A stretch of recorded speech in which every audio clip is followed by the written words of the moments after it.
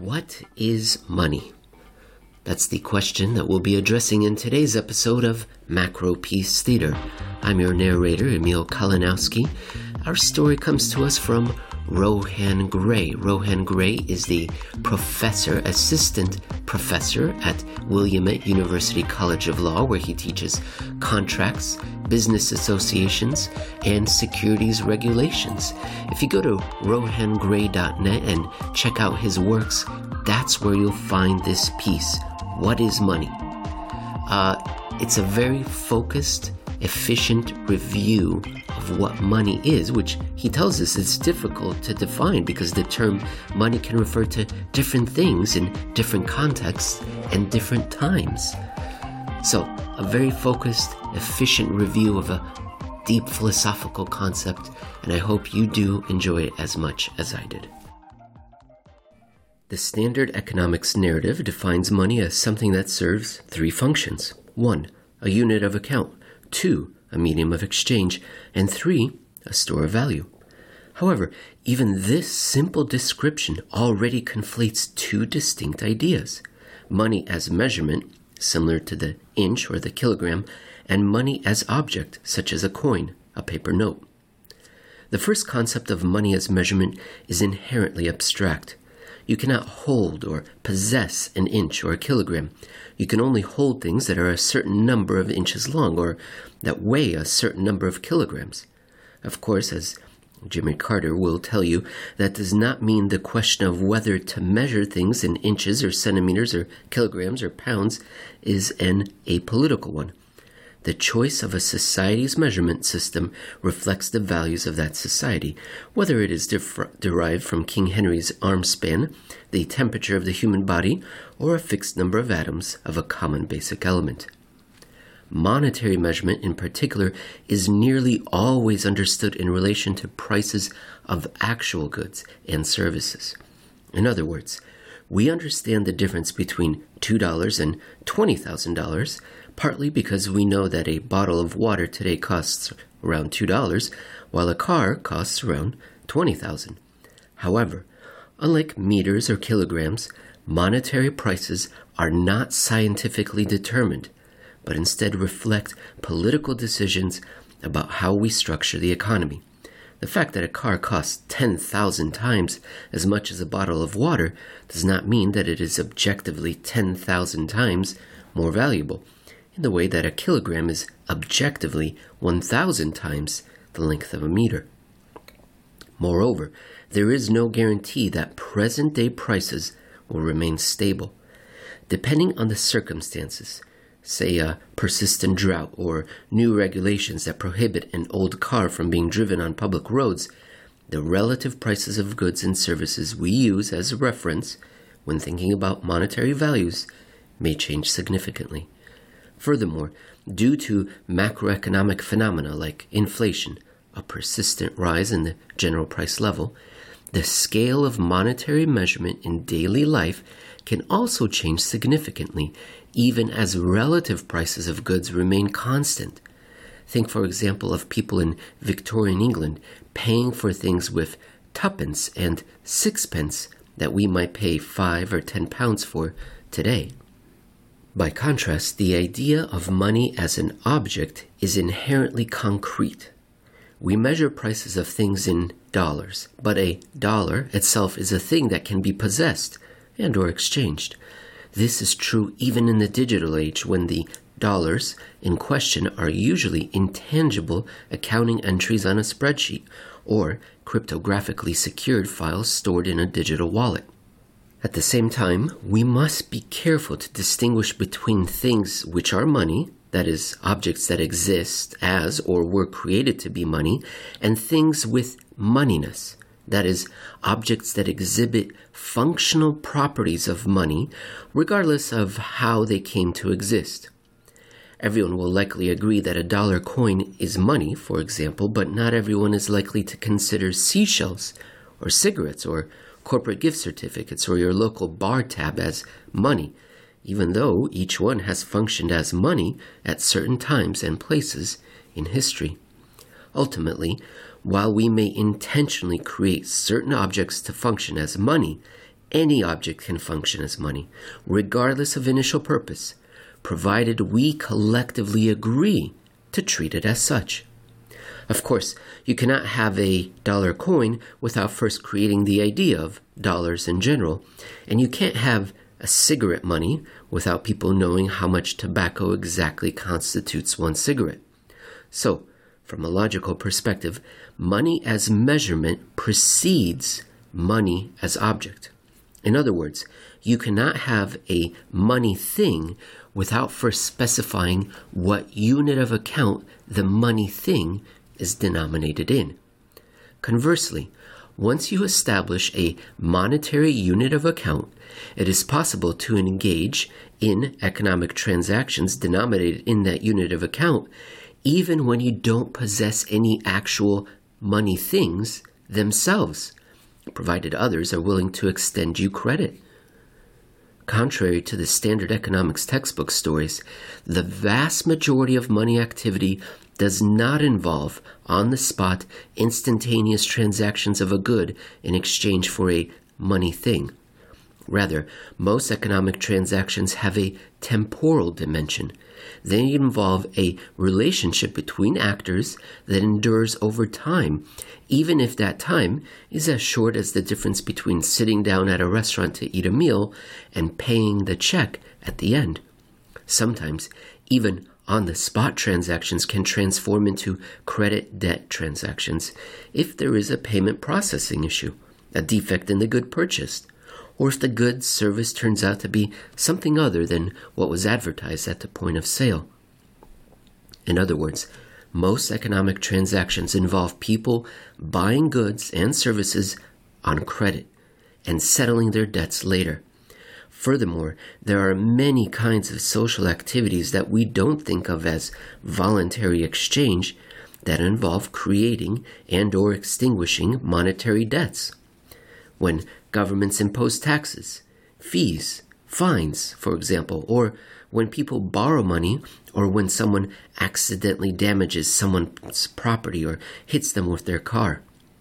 In previous centuries, individuals could even buy indulgences from the Catholic Church, which absolved them in advance for sins they intended to commit later, reflecting the inherently close relationship between monetary debts and moral debts that endures to this day and is reflected in our common law approach to personal damages and compensation. Usually, we don't use our own credit, but rather rely on the credit extended to us by our bank or another third party. For those third parties, the credit they extend to us represents their debt. Their financial liability is our financial asset. In other words, when I send you $20 from my bank account to your bank account, I am telling the bank to cancel its $20 IOU to me by reducing the balance of my bank account and to issue a new $20 IOU to you by marking up your bank account. The most basic and widespread form of third-party IOU that we use to make payments is, of course, government currency itself. Although we don't often think of government currency as debt, it is, in fact, a liability of the government, both in an accounting sense and in the real sense that the government is required to accept its currency as payment for any taxes, fees, fines, court judgments, or any other obligation it imposes on its subjects, even if that currency isn't legal tender for private debts, although most government currencies are that as well. In that sense, we can think of government money as a transferable tax credit. If a public authority wants to prevent people from parking in a disabled parking spot, but only sets the fine at $50, it is going to have a hard time stopping a millionaire from parking there with impunity, because the millionaire can easily pay any fees that they incur. Thus, from the point of view of law enforcement or a government seeking to influence social behavior, money can serve as a get-out-of-jail-free card for whoever possesses it. The inherently legal nature of both government currency and private IOUs created via contractual debts, means that monetary design, and more deeply, monetary value, are questions of law. In particular, governments that issue currency are making a legal promise that the holder of that currency can obtain debt relief equivalent to the face value of the obligation. A 100 krona bill means 100 krona of debt relief. This promise is very different to the idea of promising that currency must maintain a stable value in terms of its ability to purchase goods and services.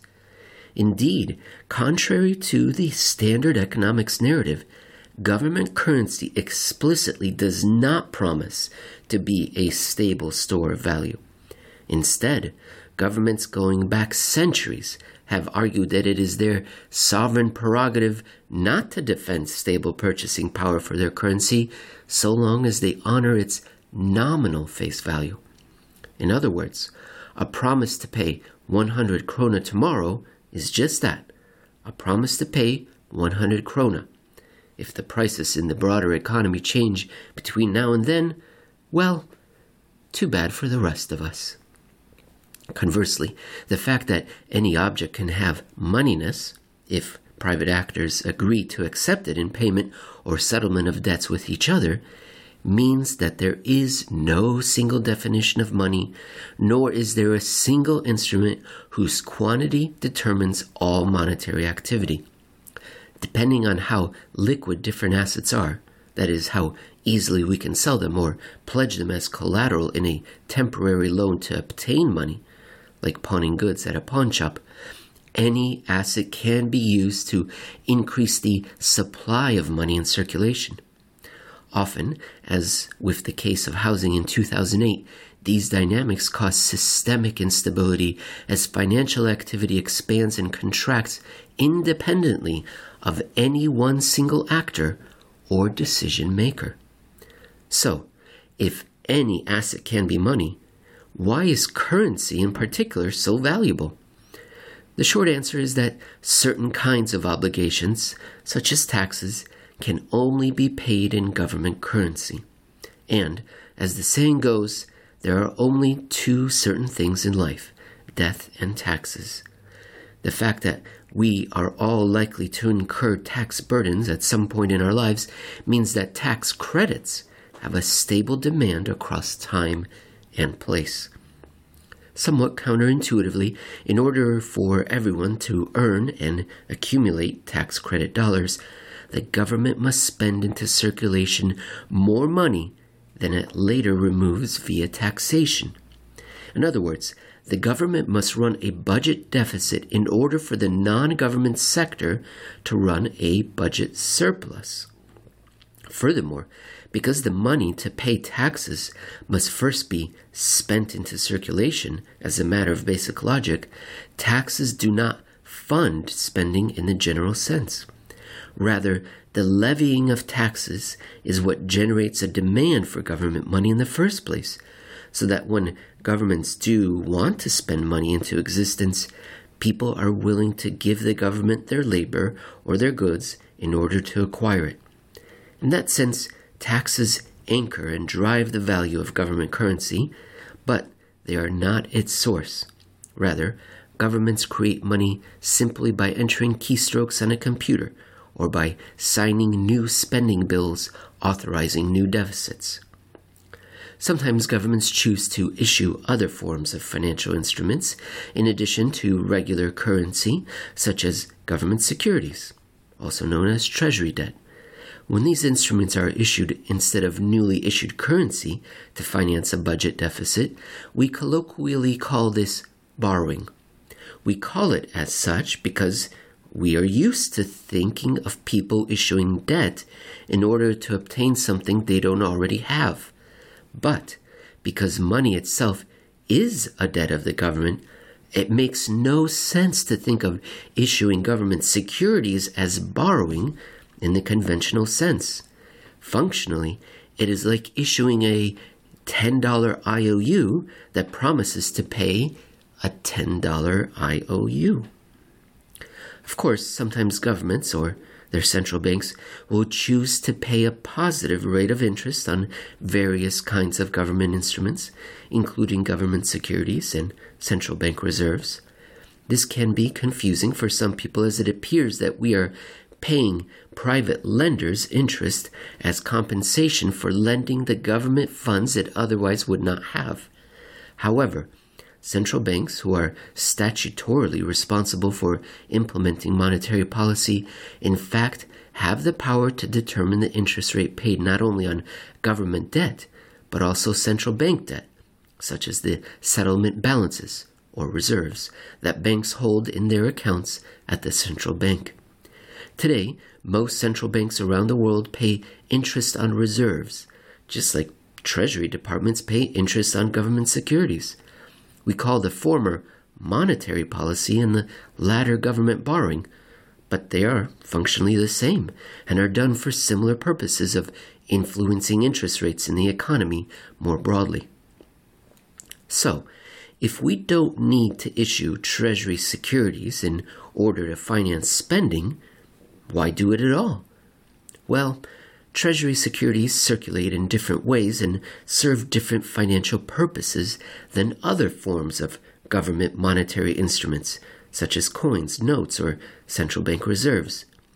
Big financial investors and pension funds who may not be able or willing to store hundreds of billions of dollars in physical cash prefer to store their money in safe, interest-earning securities rather than risk storing them at a bank whose government-backed deposit insurance may only cover a few $100,000 per account.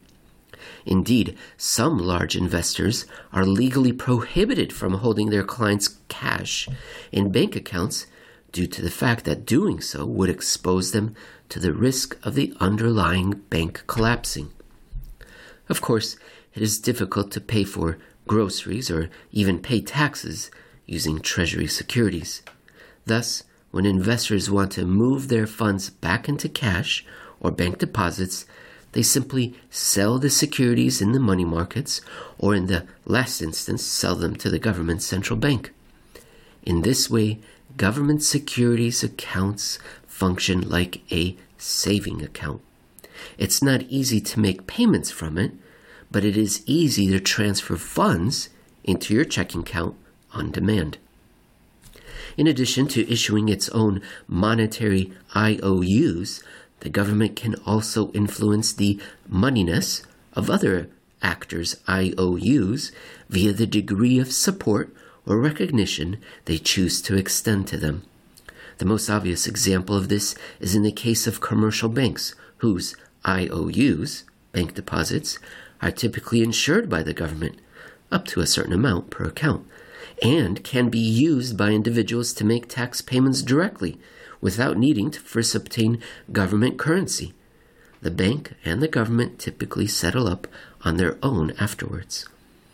In a way, banks can be said to function as franchisees of the government, extending the government's full faith and credit to individuals by proxy in a sort of public-private partnership arrangement. From an accounting perspective, an individual gives its IOU, the loan, to the bank, who accepts it in exchange for the bank's own IOU, a deposit, which in turn is guaranteed to be convertible into the government's IOU, currency. Effectively, therefore, banking involves a form of credit laundering, whereby an individual's IOU, which does not have a particularly high degree of moneyness, is converted via the bank into an IOU with the highest degree of moneyness, that of the government itself. At the same time, commercial banks engage in a range of activities with other financial institutions, including investment banks, mutual funds, hedge funds, and insurance companies. These activities generally lead entanglement between institutions and between the liabilities issued by those institutions, aided by creative lawyering and contractual arrangements. Consequently, when thinking about what money is and how it works, we must look at the legal architecture, not only of commercial banks, but of all financially significant institutions, including individuals like us, and all of the various financial products and instruments that we produce. Money is thus not merely a thing or a unit of measurement, but an ecosystem. It is a layer of social infrastructure, a language, and a source of power. Understanding money provides us with a framework for understanding the economy more broadly and hopefully illuminates new ways of changing it for the betterment of all of us. What a wonderful, focused, efficient discussion of a topic as broad as money. Excellent. I enjoyed it very much. I particularly like the part about governments promising to make good on the nominal value of money as opposed to on the purchasing power of money. It's an implicit assumption. We feel like, well, this should be the case. Hey, you gave me $100 and now 5 years later I can buy myself a gumball with it and that's it. But no, the promise is it's $100 and you can pay your taxes, $100 worth of taxes, nominal value guarantee only.